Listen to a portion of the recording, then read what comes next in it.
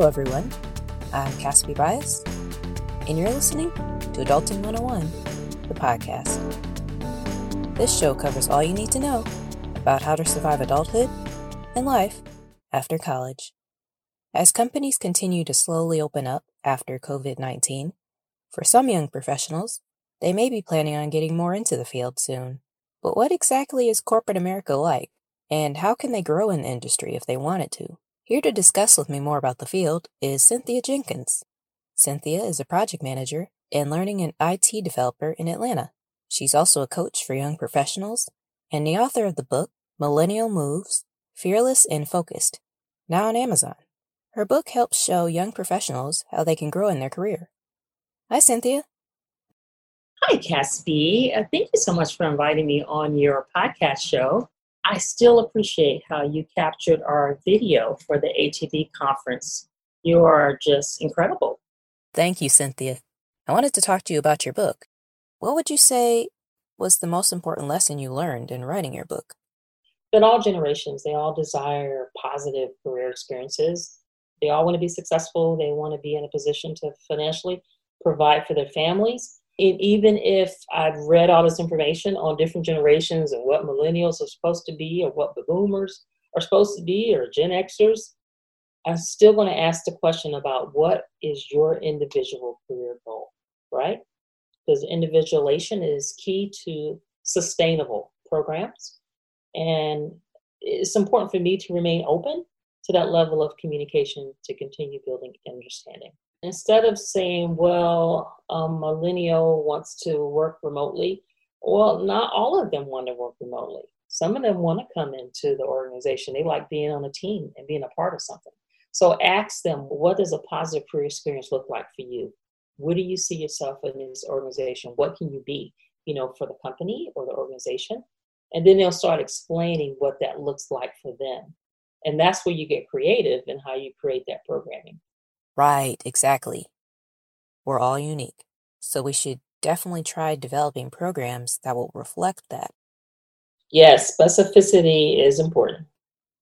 So, Cynthia, let's get a little bit more into today's topic. We are jumping right into it.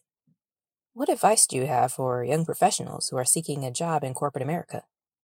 Develop your vision and mission statement. It does require some deep thinking. And this is not something very complex. It's a one-pager that I use to coach clients because it just kind of outlines the framework of their journey. Outline your economic goals. How much do you need to live? When people come to you with opportunities, you'll know if it falls within what you need to live. How you stand out. That would feed into your performance. How you're able to execute within any company or within your own company. What customers do you serve? How do you view responsibilities to your stakeholders? That would really speak to follow through, your attitude, accountability.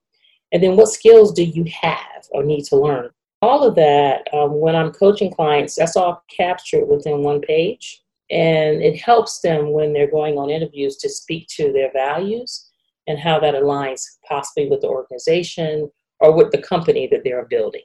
So they stay within their frame of values and their future goals. So it sounds like before trying to get a job in corporate America, you have to understand not only how you can bring benefits to potential companies, but also what path you would like to take. Other advice for those seeking a job in corporate would be to continue developing skills you would use in corporate. A great resource would be LinkedIn Learning, for example, where you can learn certain things or subjects on emotional intelligence, communication, confidence posing, things like that. Yeah, LinkedIn's definitely a good resource for learning and growing. If you can't find a position thus far for those who are still looking, look into internships with companies that you want to work for, rather than just entry-level roles. The role will be more short-term, but you'll still have your foot in the door and can only move up from there.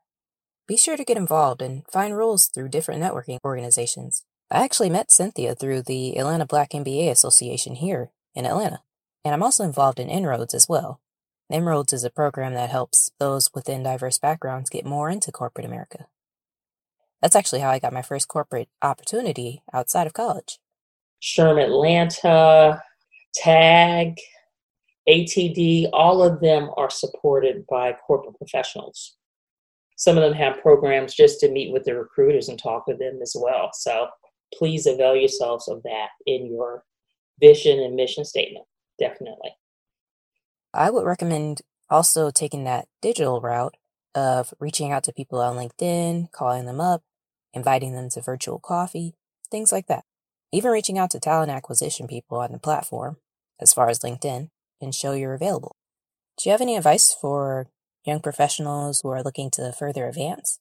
Let's say they're already in the company, but they're looking toward higher roles or even management level roles. What would be your tips or advice toward that? It's great to have a mentor, because I did have a mentor when I was in the onboarding role. And we talked probably weekly about future goals, and these are some opportunities and what you are to expect there. She's very transparent with that.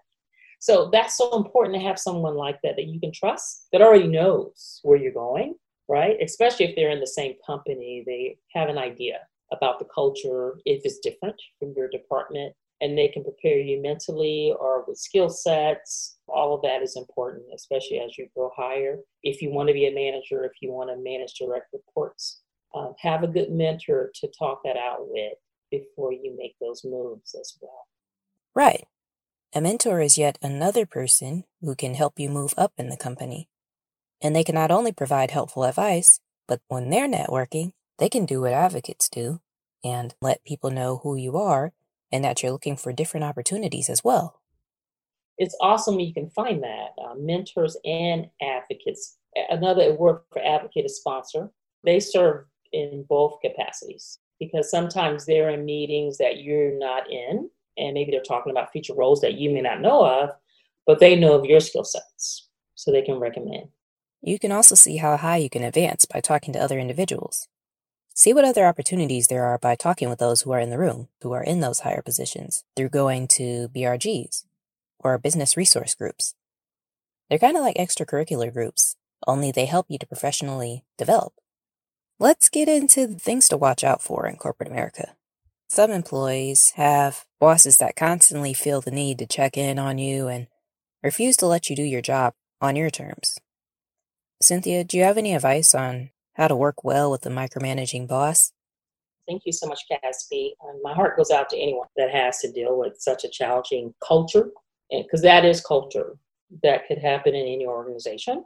Micromanagement, those type of things are more about the manager. Maybe you could look for ways to communicate or report production in a way that builds trust. Use as many visuals, project management tools as you can. You can even ask them, how do you prefer for me to communicate status production to you, so I can keep you in the loop, because that's important to me, that you understand that we're getting things done. Other friends within my circle would tell you to build alliances with other superiors. If the person in front of you is the person that's maybe a bully or a micromanager, so the organization can see you are making some contributions. For bullies specifically, HR is a resource, but I think you have to decide if you can mitigate the situation. So I don't tell anyone to quit, because some people can't afford to quit. They have responsibilities to take care of. Do you have a plan if it doesn't work out? For example, if you talk to them about what respect looks like, right? If you already had that conversation and you gave it a time frame to see if it does change, what's the exit strategy? Do you have other alliances you've already worked with? Maybe another department you can go to, so that you can stay within the organization, but still be mentally healthy and productive and feel good about coming in. Right. And again, with BRGs, different organizations, networking, making an effort of meeting others in their teams gives you a plus on finding out what other opportunities there are out there for you if you do find yourself getting bullied or micromanaged. Yes, actually, because we want you to be happy when you come in, not stressed or anxious, because when you're like that, it's hard to focus on being inventive and excellence. It is. So you have to decide, what can I persist in and mitigate, if I can stay here, or do I have other choices to make? What tips or advice would you have toward employees who compare themselves to each other managers comparing their quality of work to other managers, specialists comparing how well they're doing at their job compared to another specialist, even interns being competitive with each other. It's just a human tendency to do that, to compare to each other, But here's where you can go back to your mission and vision statement to see what your goals are and to see if comparing yourself to that person is helping you move closer to your goals.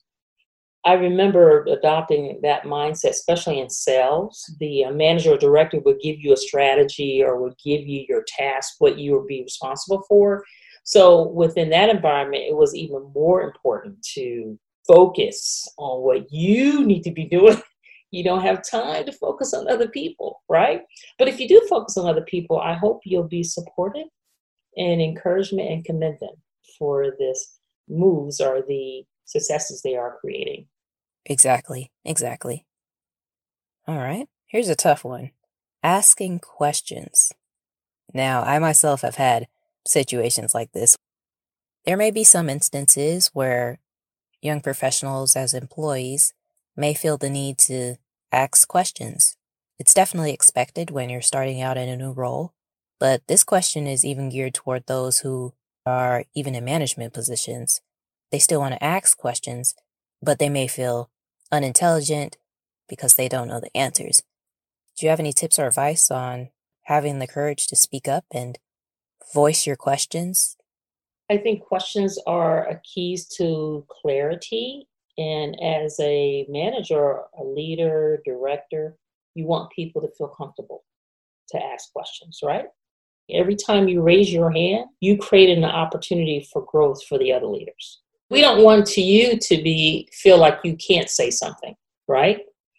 And I'll give her credit. Charmaine Perry from Fulton County said, it's always good to ask when you're working with different personalities, different generations, just different people, how are they experiencing you today? You are giving them what they need. As you move into higher levels, your questions will help a leader to communicate more clearly and personally. Right. Also, sit with SMEs or specialists who specialize and have more expertise in different subjects that you may need more information on. So, meeting up with them, perhaps weekly or bi-weekly, and asking them how they perform business, their quarterly results, what it all means, etc., just to better understand. And don't be afraid to stop them and ask them to explain further. That's what you need to grow and learn more about that subject or that field. So, the next time you're in a meeting, you can be more informed about what all the different acronyms are, jargon. You can research and read up on different things on that specific field. But it can help too if you have someone to talk things through with to better build your understanding and fill you in on parts that you may not realize you didn't understand. When I first came into academics and onboarding, I remember the mentor, she gave me a virtual team. She said, sometimes I'm in meetings a lot and you may not be able to get me, but here's a virtual team that you can go to for questions. And so when I had my own team, I also designated people for them to go to. If you can't get me, because we have 14 people here, and I'm here, there, you can always go to this person because they know exactly what to do. They can help you with this, with your LMS or with your content or getting your classes set up. This person can help you. So that's also, too, give them a go-to person just in case you are busy in a meeting all the time because they still want to be productive, right? You want to be productive. Give them someone else as a support as well. And it's a way to build relationships within an organization too. And if I might interject one thing here, I just thought about it. The majority of my life, I've worked in flexible work structures. And I know a lot of companies are struggling with it right now and looking for ways to create success. These companies really encourage employees to spend time in the community and with family. So boundaries are a must. Maybe for couples, they need different work locations within the house. Children, they need a place where they can go and get their schoolwork done. If they're still working or attending school virtually, parents can put a sign on the door. This is my schedule for working. Kids can have their sign, but then they can still get together for lunch or for dinner. But all those things nurture that type of inclusive environment. Well, thank you, Cynthia. Thank you so much for participating on our call today. And as always, thank you, audience, for listening. I'm Caspi Bias. See you next time.